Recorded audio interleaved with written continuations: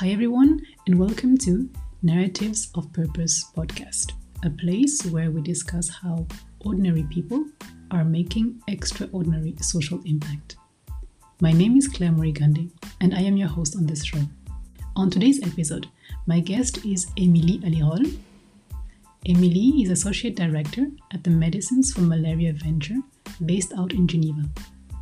Today we will speak about clinical science, antimicrobial research, and neglected tropical diseases. As you can see, it's a healthcare-related conversation, and I'm very excited to share this discussion with you. Hi, Emilie. Welcome to the podcast. Thank you so much for taking the time to have this conversation with me today. It's great to have you on the show. So first things first, how are you doing today? I'm doing very well, thank you. The sun is up in the sky. It's a very nice day, so everything is all right. Great, perfect. Now let me start with a few words of introduction on your background. So you are a biologist. You studied at the University of Geneva. You hold a PhD in cell biology. You also have a Master of Science in epidemiology from the London School of Hygiene and Tropical Medicine. You started your career after your PhD in clinical research at the University Hospital of Geneva, and you also worked at Doctors Without Border, or Médecins Sans Frontières in French. Then you joined the GARDP, which stands for Global Antibiotics R&D Partnership, as project leader. You worked there for a few years until very recently, just a couple of months, that you have a new position as Associate Director at the Medicines for Malaria venture. So we obviously know each other from our studies because I'm also a biologist. And I recall visiting you for a few days, I think it was in the summer of 2004, in the northern Italy, in Padova, where you were doing your PhD. And I have to say, I was really amazed and impressed by all the activities that you were doing and the hard work and dedication that you're putting in your studies. I wanted to know what brought you to focus on HIV research, neglected tropical diseases from the very beginning of your career. So I guess the answer is to be found in my childhood. I had somehow a different childhood, although, today maybe it's not that unusual for some people. But I was born in France, but very quickly I left France with my parents and went to live in several countries that are classified as low and middle income countries. So I spent part of my childhood in Peru, in Senegal, and in Nepal. And very early in childhood, I became aware that I was actually born on the right side of the fence. I was pretty lucky to be born in a European family with good socioeconomic status. And living in those countries, I quickly realized that a lot of people didn't have the same luck as I had. And this notion that globally there are wide disparities among people, among children and other populations was something that accompanied me since then. It's true that when I grew up and started my studies, I became very interested in life science. I was, and I'm still fascinated by life, its multitude of forms, and in particular by pathogens.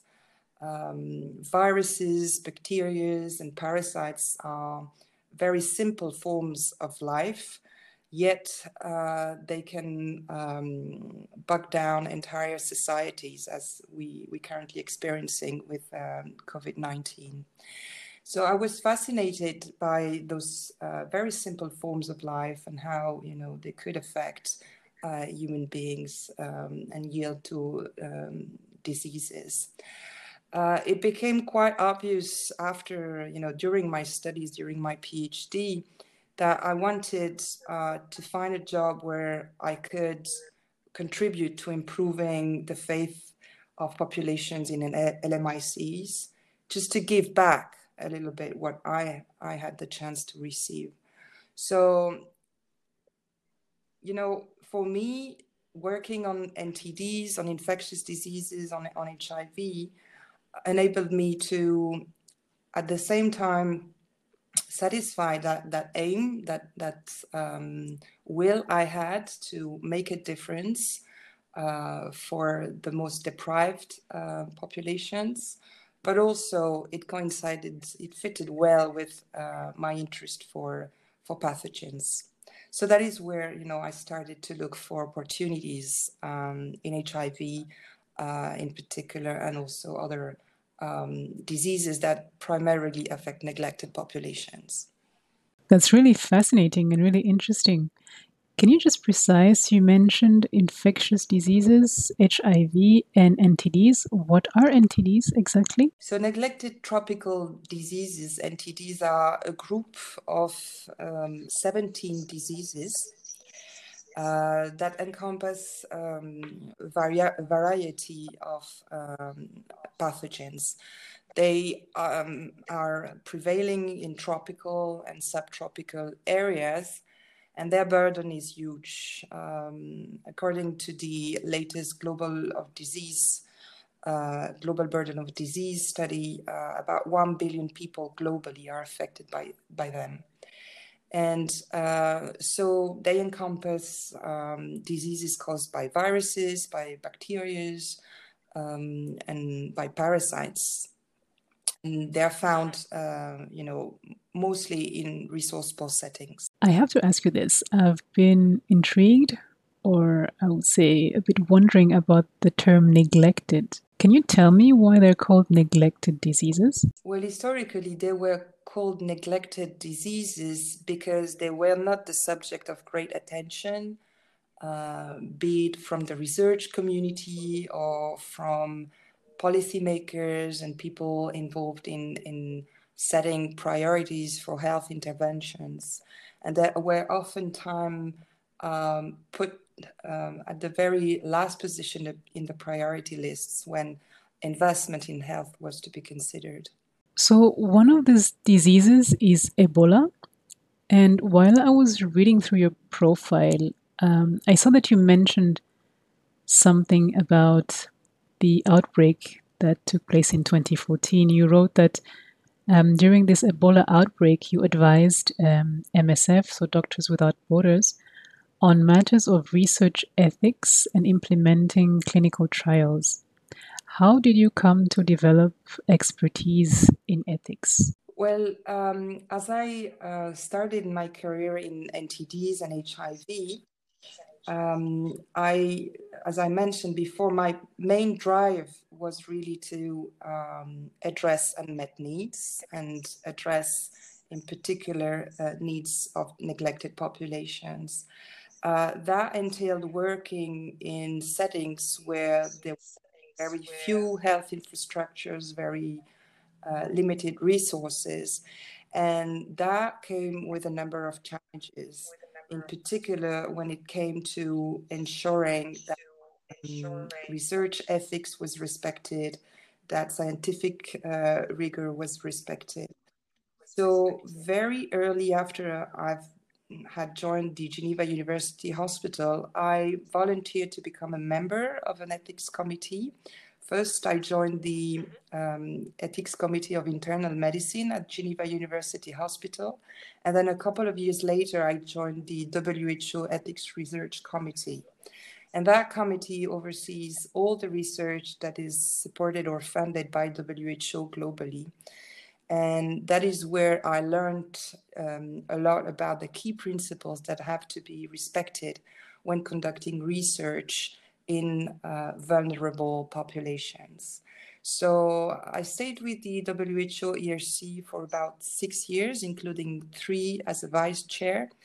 And this is where I gained, insight into research ethics. And that is what probably positioned me quite well at MSF to advise on how to do research in Western Africa during the 2014 Ebola epidemic.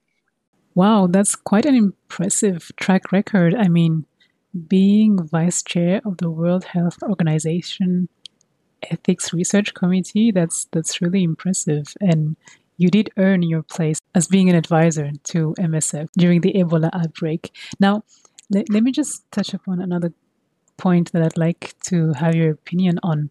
I also have a bit of background on ethics and running trials, but my experience is more about running trials, I would say, in the Western countries or rather more in Europe. So, from your experience, what is the fundamental difference or the fundamental differences, I would say, between running a trial in West Africa for Ebola and, let's say, running a trial on osteoporosis in Switzerland? I know it's quite an extreme example, but just to have your take on that. There are a number of differences. The two that come to mind are the following. The first is the vulnerability of the population.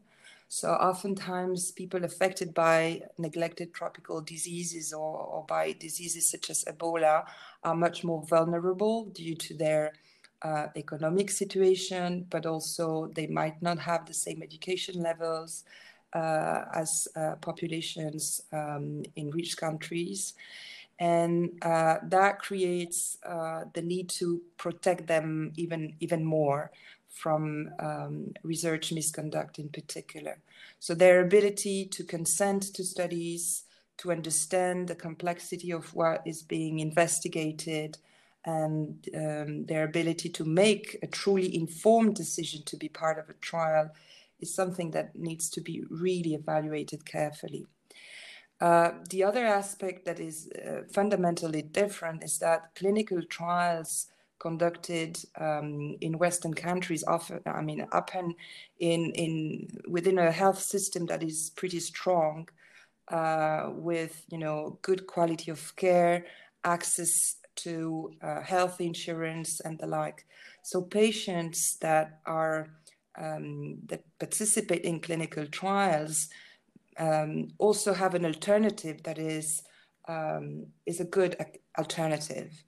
If they don't want to be in the studies, well, they will still receive care, they will still have access to medicines and the like. In resource-poor settings, it's much more difficult. And so there is also a risk when you conduct trials in such situations that you actually create undue incentives for participation. So those are two aspects that are fundamentally different, but there are many others. Yes, absolutely. Very insightful indeed. Now, moving a bit further into your career, I previously mentioned that you were part of the GARDP or GARDP. What is the purpose of this organization? So GARDP is a joint initiative between WHO and DNDi, the Drugs for Neglected Disease Initiative. It was created in 2016 and was incubated for a couple of years by DNDi. The initial idea behind GARDP is to create an organization that focuses on developing new treatments for infections where antimicrobial resistance has become a serious concern. And GARDP adopts a model that is similar to other product development partnerships, such as DNDi and MMV. This model is based on very strong partnership with pharmaceutical companies, but also public actors, so NGOs, academic organizations, and other international organizations. The idea is to leverage public funding to be able to develop treatments for indications that are traditionally not commercially interesting for private actors. And so GARDP has partnered with several pharmaceutical companies, mainly small biotech companies, to be able to develop new antibiotics where, you know, the need is arising due to drug resistance. And what was your role exactly as project leader? I was leading the sexually transmitted infections programs, which is a program focusing on drug-resistant gonorrhea.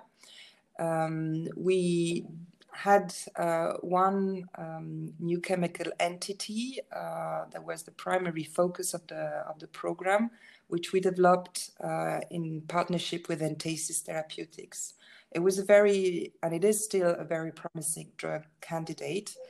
But the SDI program also looked at other antibiotics that could be either repurposed or further developed, with the idea that STIs in the community are treated syndromically. They are treated oftentimes without knowing what pathogen is causing them. So it was a very, very interesting and very much needed program, because gonorrhea is really nowadays causing a lot of concerns in terms of drug resistance.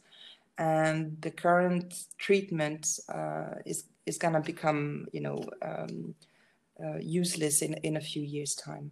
So you just mentioned drug resistance becoming increasingly a major concern. And it's true, this is something that, at least for now, in terms of awareness, is not really front and center. I mean, not everybody is really aware of that. But as you said, it's going to be really increasingly an issue globally. So this is really real. What's happening there? Yeah, it is real. And I mean, AMR affects all countries globally, but definitely the impact on poor population is greatest. And there's been a lot of research around, you know, how AMR actually contributes also to poverty in those diseases in the countries that are affected. It is true that we don't talk much about AMR, although it has come up in the global health agenda over the last few years.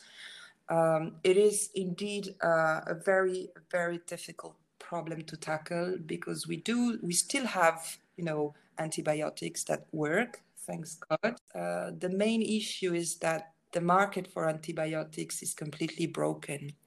It's dominated by generics, so antibiotics are oftentimes very cheap. Antibiotics are used for a number of indications, so volumes of sales are very, very high. And so for any new drug entering the market, it is very, very difficult to compete with those existing products. And the reality is that as AMR is progressing steeply and constantly, there's a need to find new treatments if we want to anticipate the situation where, you know, the current tools won't work. And as you know, developing new drugs takes a lot of time. And now that we are all facing this pandemic, you know, with COVID-19, do you think that the fact that the focus right now is on this specific virus, that this will either increase awareness about all these infectious diseases, as you mentioned before, you know, parasites, bacteria, viruses, and so on, to a much broader extent? Or on the opposite, this might actually push back these other diseases which are still present in terms of awareness? It is definitely true that what is happening with COVID has a lot of similarities with what could happen if AMR, you know, progressed. And we see that, you know, already in some instances, there are infections that can no longer be treated. If you think about neonatal sepsis, for instance, in some countries, a very large proportion of the infections have become resistant to the first-line antibiotics. So the reality is very similar. This untreatable disease notion is clearly, something that we're experiencing with COVID, but is certainly true for some bacterial infections. So there's a point to be made, there's a parallel to be made. However, the ability of public and private investors and funders to invest in AMR is really a question mark today. There's an enormous amount of funding that is now focusing on COVID and addressing the pandemic. You probably learned about the ACT accelerator, and I believe WHO estimated that $38 billion will be necessary to fund the ACT accelerator. All that money may be, diverged from other health problems, including AMR. I also think that countries will have to address the economic crisis that will follow the COVID pandemic, and the amount of funds that will be available for AMR research in the future will also depend on countries' ability to first tackle the economic consequences of the pandemic. All right, let me just pause here and rewind a little bit. You mentioned two terms. I just want to make sure that our listeners fully understand what those were.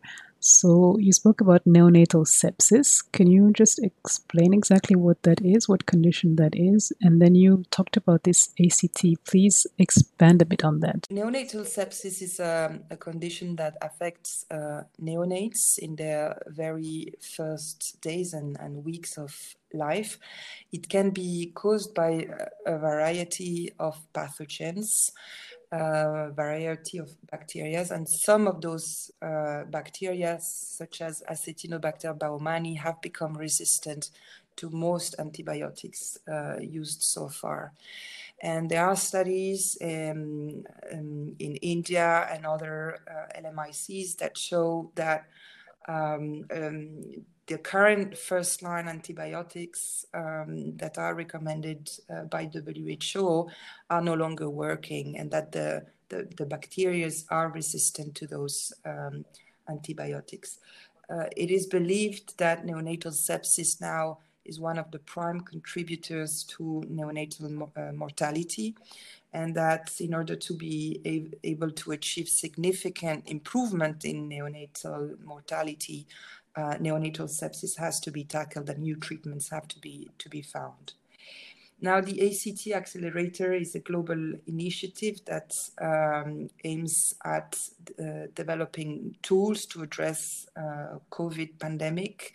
There are three components. One is on vaccine, another one is on diagnostics, and the last is on treatment. A number of countries have recently announced that they would contribute to the ACT Accelerator and fund part of the research and development activities that need to take place to find these new tools. However, I just read yesterday that we are very far from the commitment that is expected. I mean, 38 billion is certainly a very, very high figure. Yes, absolutely. 38 billion is quite a high figure. Indeed, I agree. You just addressed vaccines there, and I'd like to jump on the opportunity that you're currently working at Medicines for Malaria Venture and ask you this. I was reading about a project last year, a clinical trial, which is run right now in 3 African countries, namely Ghana, Kenya, and Malawi. And it's a pilot project on a malaria vaccine, and it's a trial run in children up to age 2 years old. So do you know about this project, and can you tell me how it's been going on so far? It's not my primary area of expertise, but from what I know, the existing vaccines focus on Plasmodium falciparum and not the other species that can also cause malaria. Those vaccines have been tested extensively in Africa, in particular among children, and they have received marketing authorization. However, the protection that they achieve is not very high. So control of malaria and elimination of malaria cannot rely exclusively on those tools. And definitely other approaches have to be followed, including use of bed nets and prevention of infections through bed nets and spraying, but also treatment of dormant forms of malaria, and in particular those caused by Plasmodium vivax. So you're sharing a lot of valuable insights here, and I'm really learning a lot. Thank you so much for that, Emilie.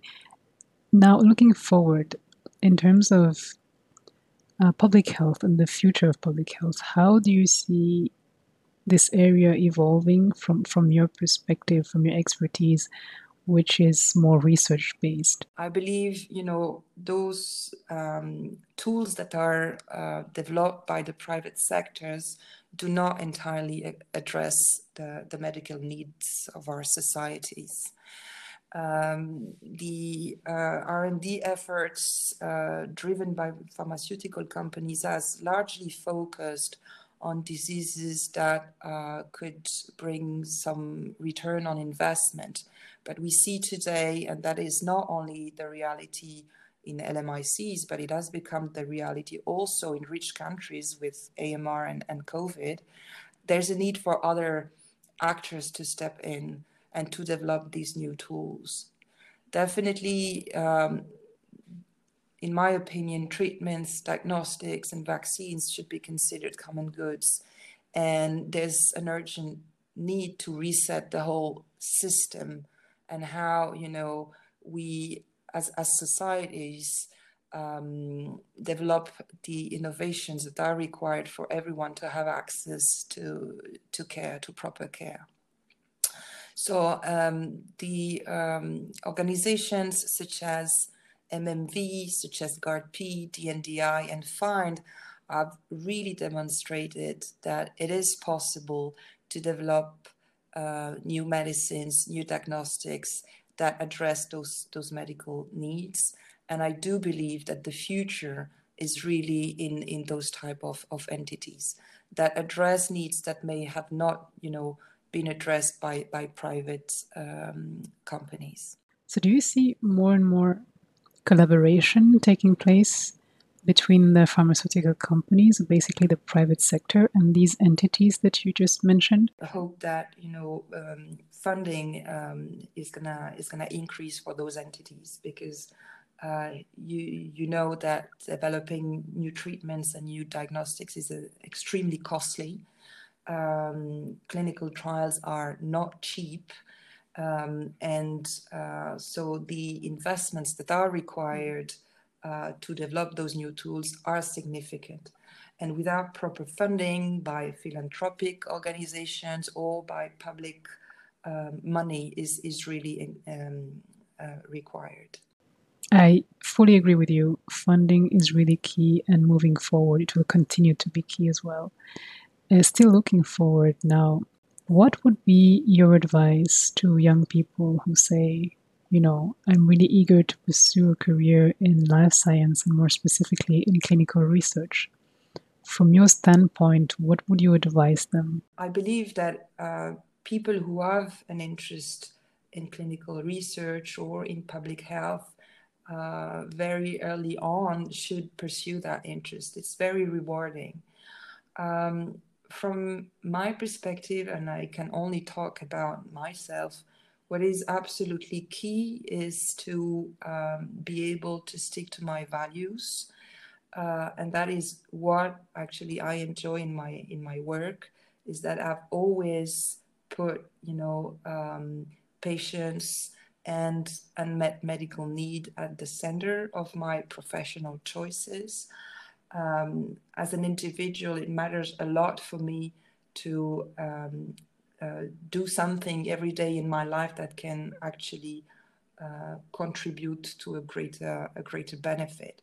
And my advice to young people is really to never lose sight of their values and what is their driver, because this is where you achieve, you know, the best. This is where you develop what is the most important, in my opinion. Well, I have to say, those are really wise words and great pieces of advice. Thank you. We are unfortunately reaching to the end of our conversation, but before we part, I would like to ask you a few short questions, a bit more personal, not necessarily related to what you're doing right now. And you can choose basically between either book or music. So let's get started. First question: what are you listening to nonstop these days? Or what is the book that you are reading right now? I'm listening to Mélodie Gardot, Somewhere Over the Rainbow. That's a very old song that was written in the 30s. And Mélodie Gardot's interpretation is really nice. So, yeah. All right, second question. Do you have a song, an artist, or a band that particularly resonated with you at a specific time in your life? When I was doing my PhD and when I was studying in Padova in northern Italy, I listened a lot to Radiohead. That's one of my favorite bands. And if I look back to these years, you know, studying at university, are really associated with the Radiohead. Third and final question: what is your all-time favorite album or book you absolutely recommend? My all-time favorite book is from Nicolas Bouvier. It's L'usage du monde. It's a wonderful book. It's actually that book that gave me the flavor for travels and for meeting people in different places with different cultures and different ways of looking at the world. I have to say, it is a great book. I read it twice, so it's also one of my favorites. I will make sure that all this information is available on the podcast page so that listeners can go back and check the book and the music that you just told us about. Emilie, thank you so very much for taking the time to discuss with me today. It has been a great pleasure catching up with you after such a long time.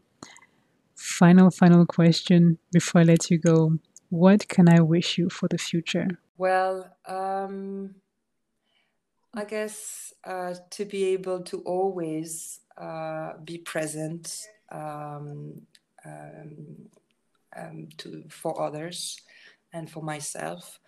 You know, I'm getting older and turning the 40 years old crisis milestone.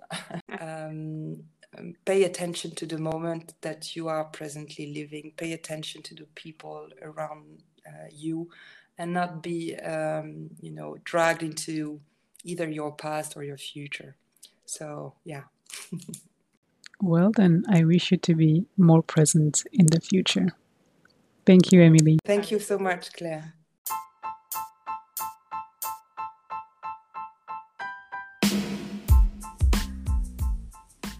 That was episode 2, a conversation with Emilie Alirol. Emilie is truly a great person, open and generous, an inspiring professional attached to her core values. Thank you so much for tuning in today and listening to the episode. I really appreciate you taking the time. You'll find all relevant information on this episode on the podcast page. Here is a reference: narratives-of-purpose.podcastpage.io. Until the next episode, take care of yourselves, stay well, and stay inspired.